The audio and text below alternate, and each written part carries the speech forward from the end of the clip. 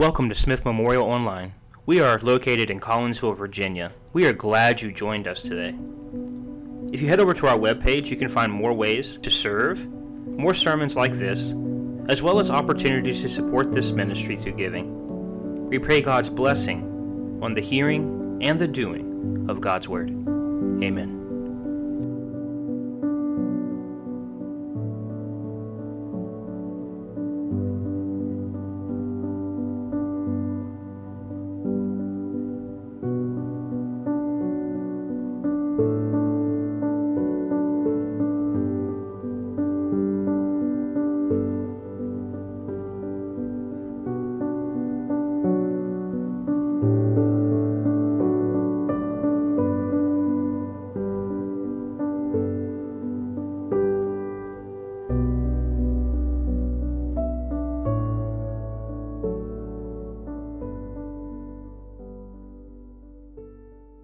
Hear these words of Christ among us. From Mark's Gospel, the 11th chapter. When they were approaching Jerusalem at Bethpage and Bethany near the Mount of Olives, he sent two of his disciples and said to them, "Go into the village ahead of you, and immediately, as you enter it, you will find tied there a colt that has never been ridden. Untie it and bring it. If anyone says to you, 'Why are you doing this?' just say this, 'The Lord needs it, and will send it back here immediately.'" They went away and they found a colt tied near a door, outside in the street. When they were untying it, some of the bystanders said to them, "What are you doing untying the colt?" They told him what Jesus had said, and they allowed them to take it. Then they brought the colt to Jesus and threw their cloaks on it, and he sat on it. Many people spread their cloaks on the road, and others spread leafy branches that they had cut in the fields. Then those who went ahead and those who followed were shouting, "Hosanna! Blessed is the one who comes in the name of the Lord. Blessed is the coming kingdom of our ancestor David. Hosanna in the highest heaven." Then he entered into Jerusalem and went into the temple. And when he had looked around at everything, it was already late. He went out to Bethany with the 12. Friends, this is the word of God for you and me, the people of God. Thanks be to God. You may be seated. Would you spend time praying with me and for me?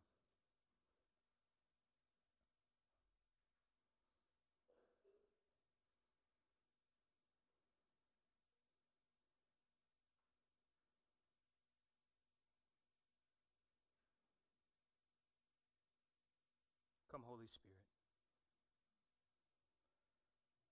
Come, incarnate Word, fill your people this day. May we experience the joy of our salvation, which is found in you and you alone. God, as we gather together as your people, we hear the words proclaimed, we examine them together as a community of faith, and as we leave this place and go into the world, we ask that we might be filled with your love and your care, your grace and your mercy, your justice, and yet your peace. Place the cross before me. Allow none to see me but you and your grace alone. For it's in Christ's name we pray. Amen. Friends, I want to invite you to this first Sunday of Lent. I want to say thank you to those that were able to come out to our Ash Wednesday service. I hope that it was a blessing to you. But for those that aren't from this tradition, or you're visiting with us, or whatever this may be, we want to invite you to know that this time, this place, the church has set aside historically 40 days leading to Easter Sunday for a time of reflection, a time of fasting, a time of intense and also meaningful spiritual practices to help us draw closer both to God and to one another. So this is our first Sunday.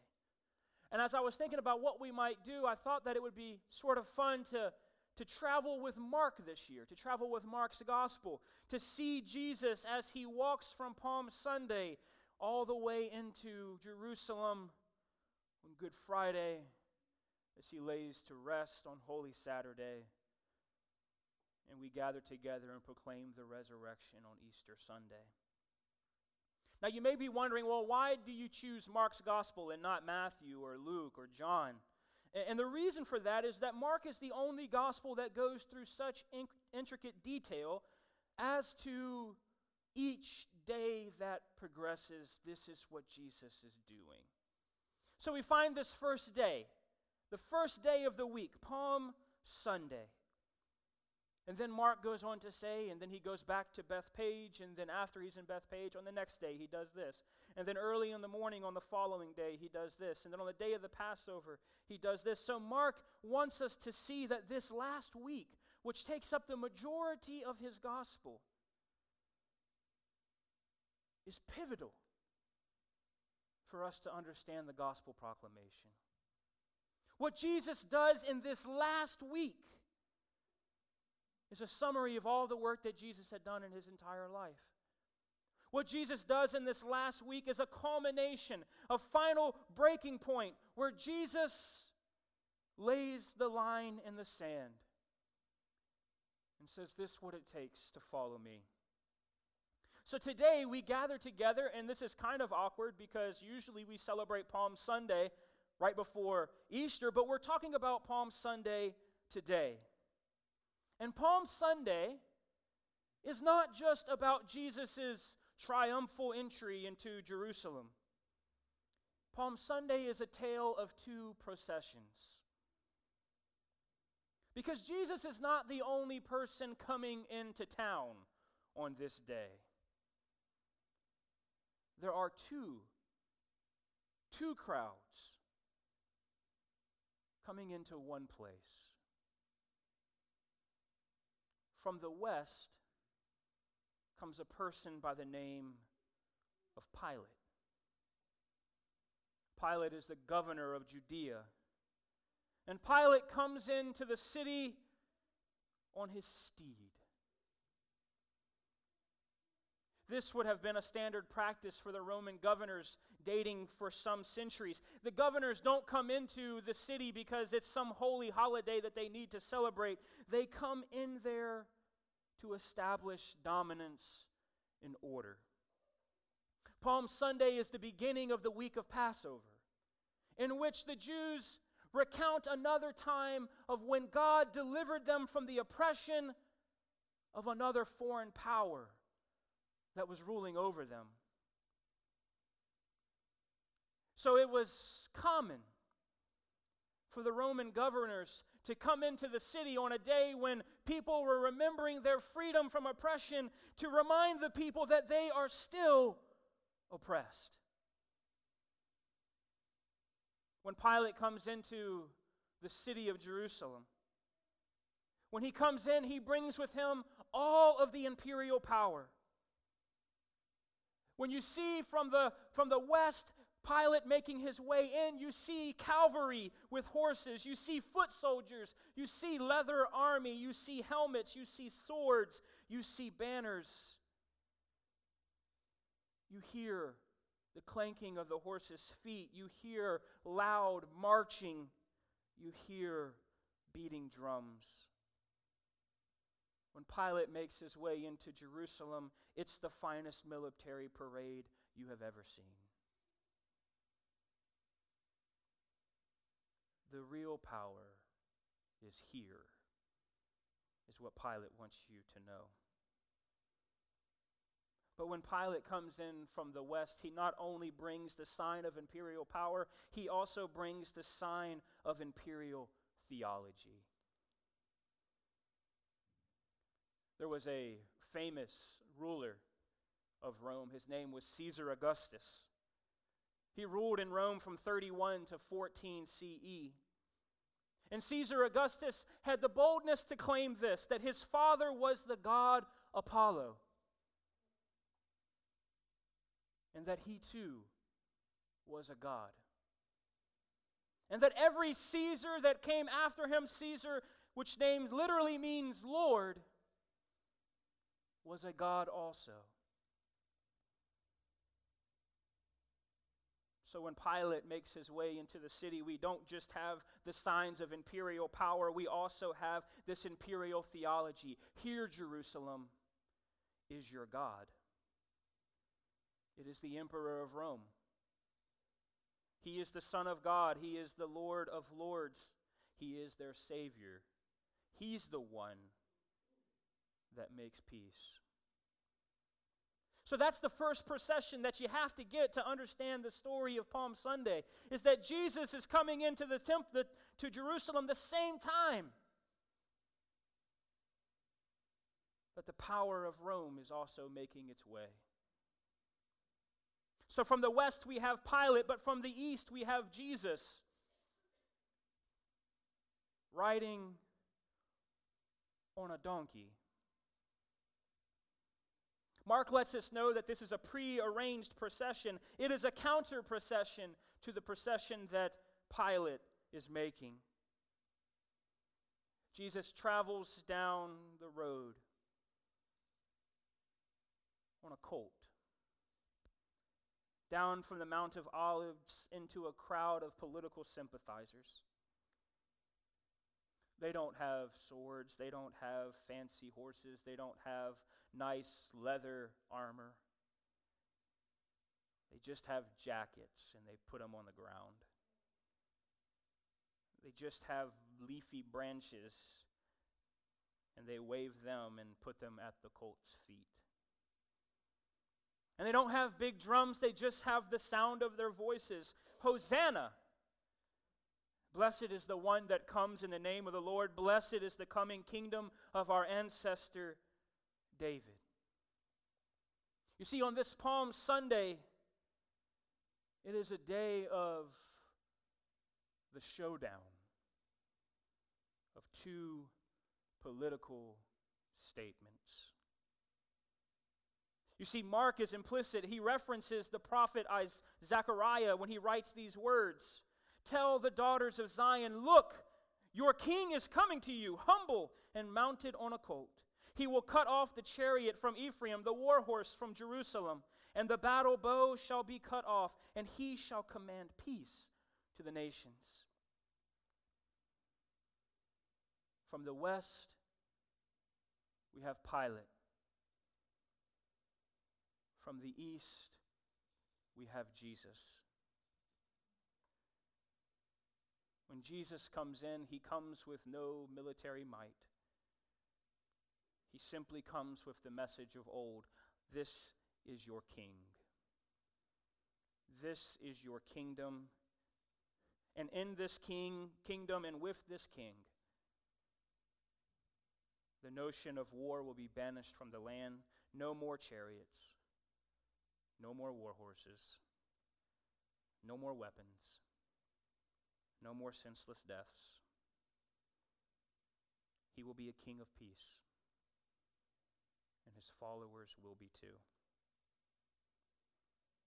You see, two processions embody the central conflict of the week that leads to Jesus' crucifixion. On the one hand, you have Pilate, and on the other, you have Jesus. And both are descending upon one place,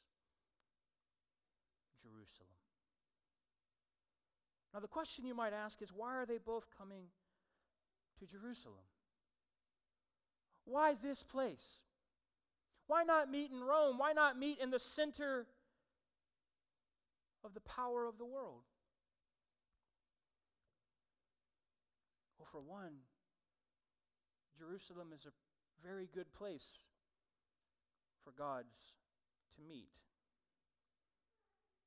You see, when God first set up the people of Israel, he told them that they were to have this land of Canaan, and that God would set them up as a great and mighty nation, and that they shall worship him in his temple, and that temple shall be in Jerusalem, and that God would dwell with them in this temple for the rest of their lives.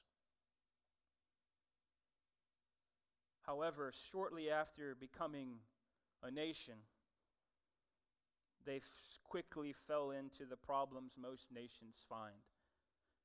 Soon after the time of David, they found themselves setting up domination systems, systems of political oppression, systems of economic exploitation, systems where their religious beliefs legitimized the two. And as we see throughout the history of Israel, we see the prophets speaking out on these domination systems, saying this is not the way that God wanted you to order your life together. You are to be a blessing to the nations, not like all the rest. And as you know the story of the prophets, the people soon found themselves off the land. The temple was destroyed. After some time, the people leave Babylon. They come back home. They rebuild the temple. They say now is going to be the time where we get it all right, where we follow the ways of the Lord. But then in comes Greece. In comes Rome. And what we find them doing is we have this time right before Jesus where the high priests are going to the Roman elites and saying, listen, if you make me high priest, if you make me the ruler of my people, I'll scratch your back, you scratch mine. The two are now one. The temple and Rome are synonymous. See, this is the background of Jesus riding in on a donkey into the land of Jerusalem on Palm Sunday. Both of these kings are coming to the temple. But only one will win. This is the journey we take together. We find ourselves looking at the idea of two kingdoms. The kingdom of God and the kingdom of Caesar. The kingdom of Caesar is just like any other kingdom you know. A kingdom where the weak are preyed upon by the strong. A kingdom where the rich get richer and the poor get poorer. But for Mark is very, very sure as he comes to proclaim the kingdom of God and the lordship of Christ. For Mark, he wants us to know that to follow Jesus means to follow Jesus on his way. And Jesus' way for Mark is always headed towards Jerusalem. So to be a follower of Jesus means to follow to Jerusalem. To be a member of the kingdom of God, to fall underneath the lordship of Christ means to realize that when you arrive in Jerusalem, that you will find yourself immediately in confrontation with the authorities. And it also means that to find yourself in Jerusalem and to follow the way of Jesus means that when you come to Jerusalem, you will always find death. This is precisely what Jesus meets. Jesus meets his death for one reason. He delegitimizes the authority of Rome. Crucifixion wasn't like it is today, where the cross represents all suffering. So we say to ourselves when we're suffering, oh, this is my cross to bear. But for Jesus, when Jesus says, pick up your cross daily and follow me, he's asking you a question of allegiance. Will you follow the parade of Caesar? Or will you join in with this other one? Will you lay down your cloak? Will you shout your hosannas? Will you follow me to the cross? For in Jerusalem, Jerusalem is always the place of death. But as you also know, Jerusalem is always and always the place of life. For in this week, when we travel together, we find two processions standing before us. And these two processions are always still before us. I think it's kind of ironic that we're still hearing about these massive military processions today. We're still here. Palm Sunday is still relevant.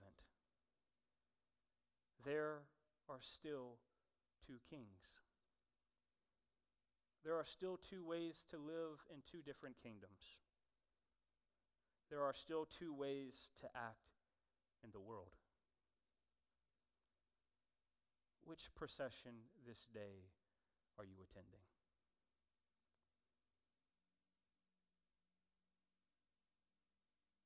Pilate comes in from the west.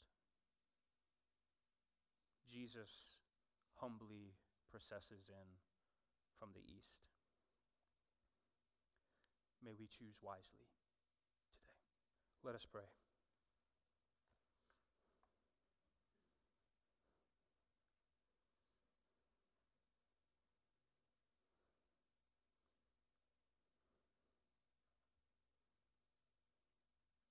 We give you thanks, O God, for your continuation to be among your people. Even when we fail to choose wisely, and as we all know, on the day of your crucifixion, even those who thought they were with the right parade abandoned you. And yet, God, what makes this story so good is that you endured it all. And despite our unfaithfulness, you remained faithful to us.